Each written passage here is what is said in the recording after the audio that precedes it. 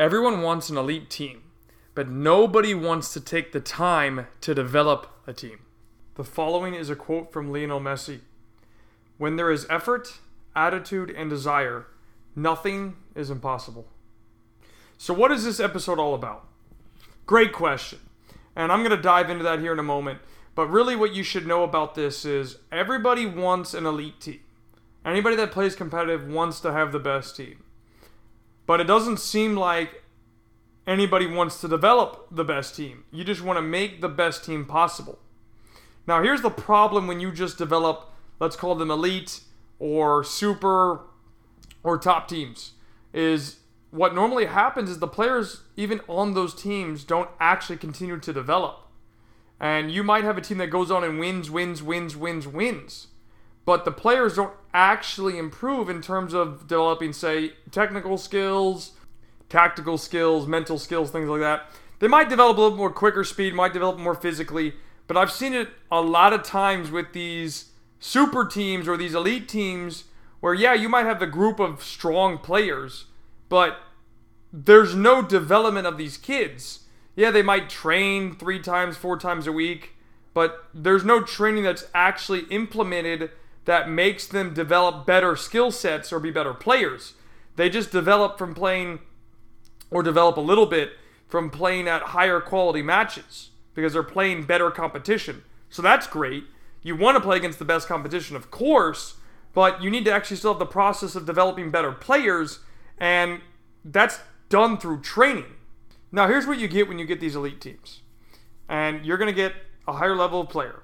You're going to get a team that has a higher chance of winning better tournaments. And you're going to play across the board probably better competition. Which all three of those things are great in theory. But if you're missing the critical element that is development through training, because while you might have an elite team of young players that say are 12 years old or 13 years old or 14, there's still specific developmental steps they need to hit in training. And I'm telling you this from experience because I've seen a lot of elite teams. It doesn't mean that the players actually develop through training. And look, I'm not bashing every single program. I'm not trying to bash. What I want you to understand is that there's multiple avenues to the development process. And what I'm seeing across the board in this country is everybody wants an elite team. I want an elite team. You want an elite team. The United States men's national team wants an elite team. But nobody wants to put in the time to develop an elite team. And that's what this episode is all about. So now let's talk about the why. Why is the development of an elite team not encouraged or not frequent in American youth soccer? And that's because it takes a long time to develop an elite team. And to develop top players, again, takes time. If you look at your area's average, let's say you have a 12-year-old. There are probably, and I'm talking about top players at U12, or at 12 years old, I guess I should say. There's probably 20 to 30 of them. And I mean top players. I'm not talking about, kids that maybe have the potential. I'm talking about that have the potential right now to play at the elite level in their area. So for most areas, that's going to be, say, the MLS academies, right? That's what it's going to be because the MLS academies are supposed to be that elite level. That's supposed to be the highest level in most areas just because of location and things like that. There's a lot more academies now from MLS. And if you can make one of their squad, then yeah, you're going to have a strong team. Now, there are a lot of other programs that will try and create elite teams. And they take probably the second pool of talent in the area and they go and compete against the best and try and win, which is great. Do your thing for sure. But again, we're talking about the elite programs because everybody wants to be on a team that wins. Nobody wants to be on a team that loses. Losing isn't fun. And guess what? When you're talking about developing talent, you're going to lose more games than you're going to win. And I can tell you that from experience. And I've talked about this before on my Instagram, but not so much on my podcast. So let me share with you a story, and I think this will help you understand. I started a project 2 years ago, and this was actually pre-Prospects. So Prospects is going on its second year, so this would be its third year. And this was the first year. We called it the Super Team. Now let me tell you what I had on my team for 07s at Super Team. I had one player that was offered a DA slot. I had one player that played Division 2, and the other 12 players were Division 4 or lower in the Central Florida area. So that would mean they played GCF Division 4 or lower. Some players played on teams that did not play in GCF and played on a lower division, which is essentially the rec level. And our very first game, we lost 10-1. We got freaking smacked. And everybody's sitting there saying, this is not going to work out. What Kyle's going to do isn't going to work. And I said, just watch. Wait till the end of the year. So long story short, we play in a couple of tournaments, and we win 3. 2 that were lower level, 1 that was higher level. And by the end of the year, we played the same team again at the Disney Memorial Day tournament. And this is over 10 months, right? So from August to May, at the end of May was when the tournament was. We lost to that team 3-2. Now, interestingly enough, we were winning 2-0. I made a lot of changes and made a bunch of mistakes because I was like, we'll just close the game out. We'll be fine. We'll be good to go. And we lost 3-2. The opposition scored 3 goals in 7 minutes or something like that. And it was my fault. Totally my fault. But in 10 months, we were able to go from playing this team and losing 10-1 to, by the end of the year, playing in the gold bracket of the Disney Showcase and only lose 3-2 while we were winning 2-0. So, what I can tell you in that process to get to that point of May is we lost a lot of games. A lot of games. Training was really hard because obviously a lot of it was fundamental. A lot of the kids didn't have enough technical skill to do what I wanted them to do. So guess what I had to focus on? Really trying to develop individual technical skills to allow these players to accelerate their development to play the possession-based game that I want. And there's not a lot of people trying to do what prospects or pre-prospects at that point is trying to do. And that's really trying to develop better players to reach the next level. And it's not easy, folks. It's 10 years. If we're talking about developing a future pro and they come into soccer at 9 years old, they have 10 years to get there from a youth perspective, right? And the better ones are going to go on at 16 or 17 and be a 1% player and move on. But 99% of people aren't looking for development.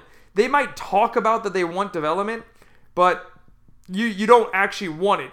If you're just looking for an elite program that plays at the highest level or plays in X, Y, and Z league, but you don't actually evaluate the level of their training, then you're going to run into the circumstance that I'm talking about where you're going to have I just want an elite team. Because most elite teams, not all, understand my point here, most elite teams don't develop. I've seen it. Most elite teams do not develop. Let me say that one more time for you. Most elite teams in the United States don't actually develop. They're just trying to win games, leagues, or tournaments. Now, again, that's not necessarily a problem. I get it. Everybody wants to win. I want to win too. But if you're talking about making kids better or developing them to reach their maximum potential, it can't just be about having an elite team. The development process needs to be in place. So if you have an 07 player that is very good, right? So 07 be U13 going on U14 this year.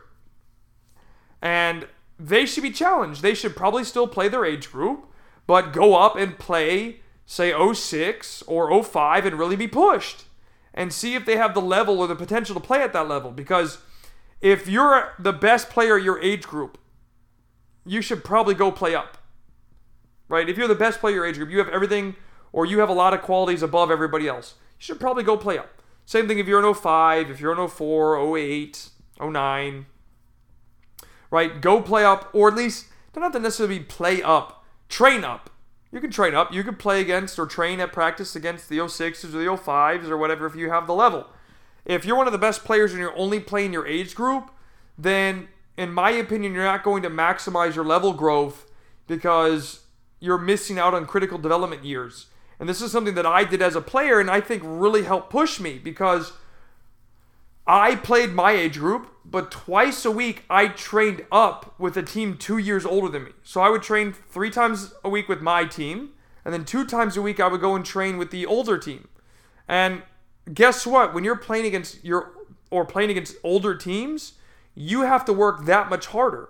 So on paper, that's what the elite level does, right? Or the elite team does.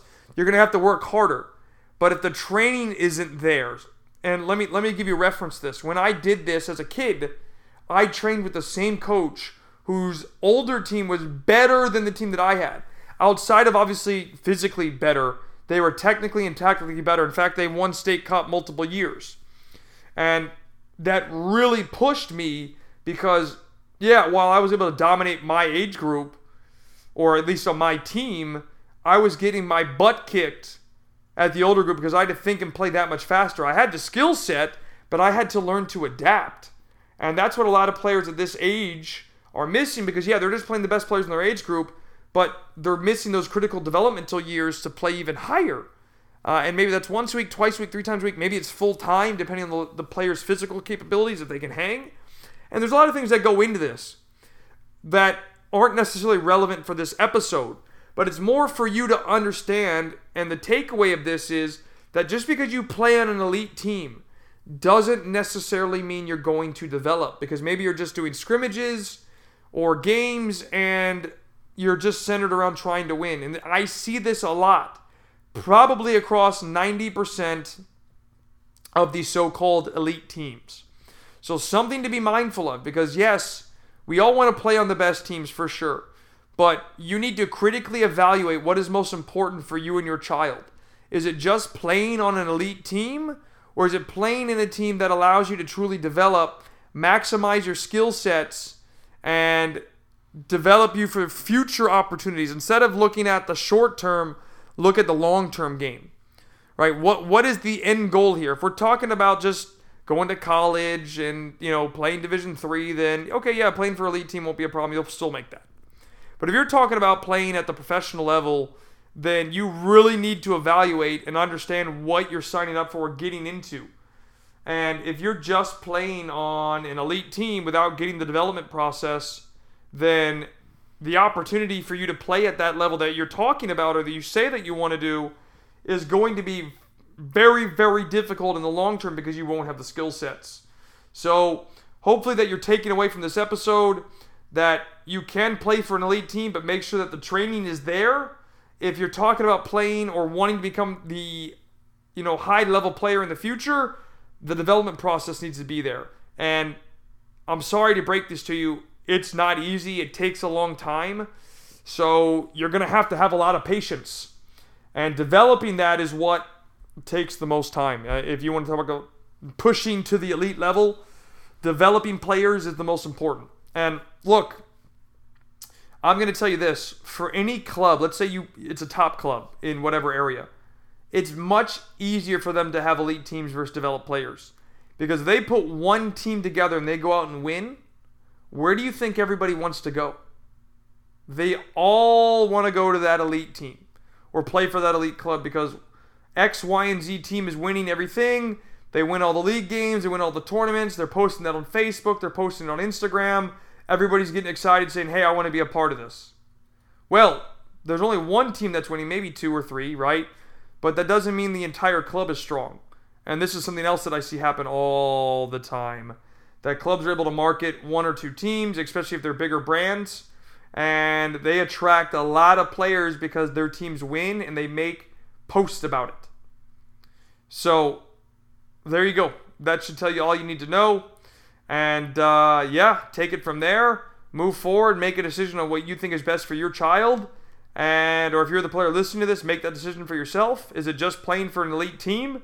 Or is it actually developing? And make that decision. So, hope you've enjoyed this episode. And see you in a future one.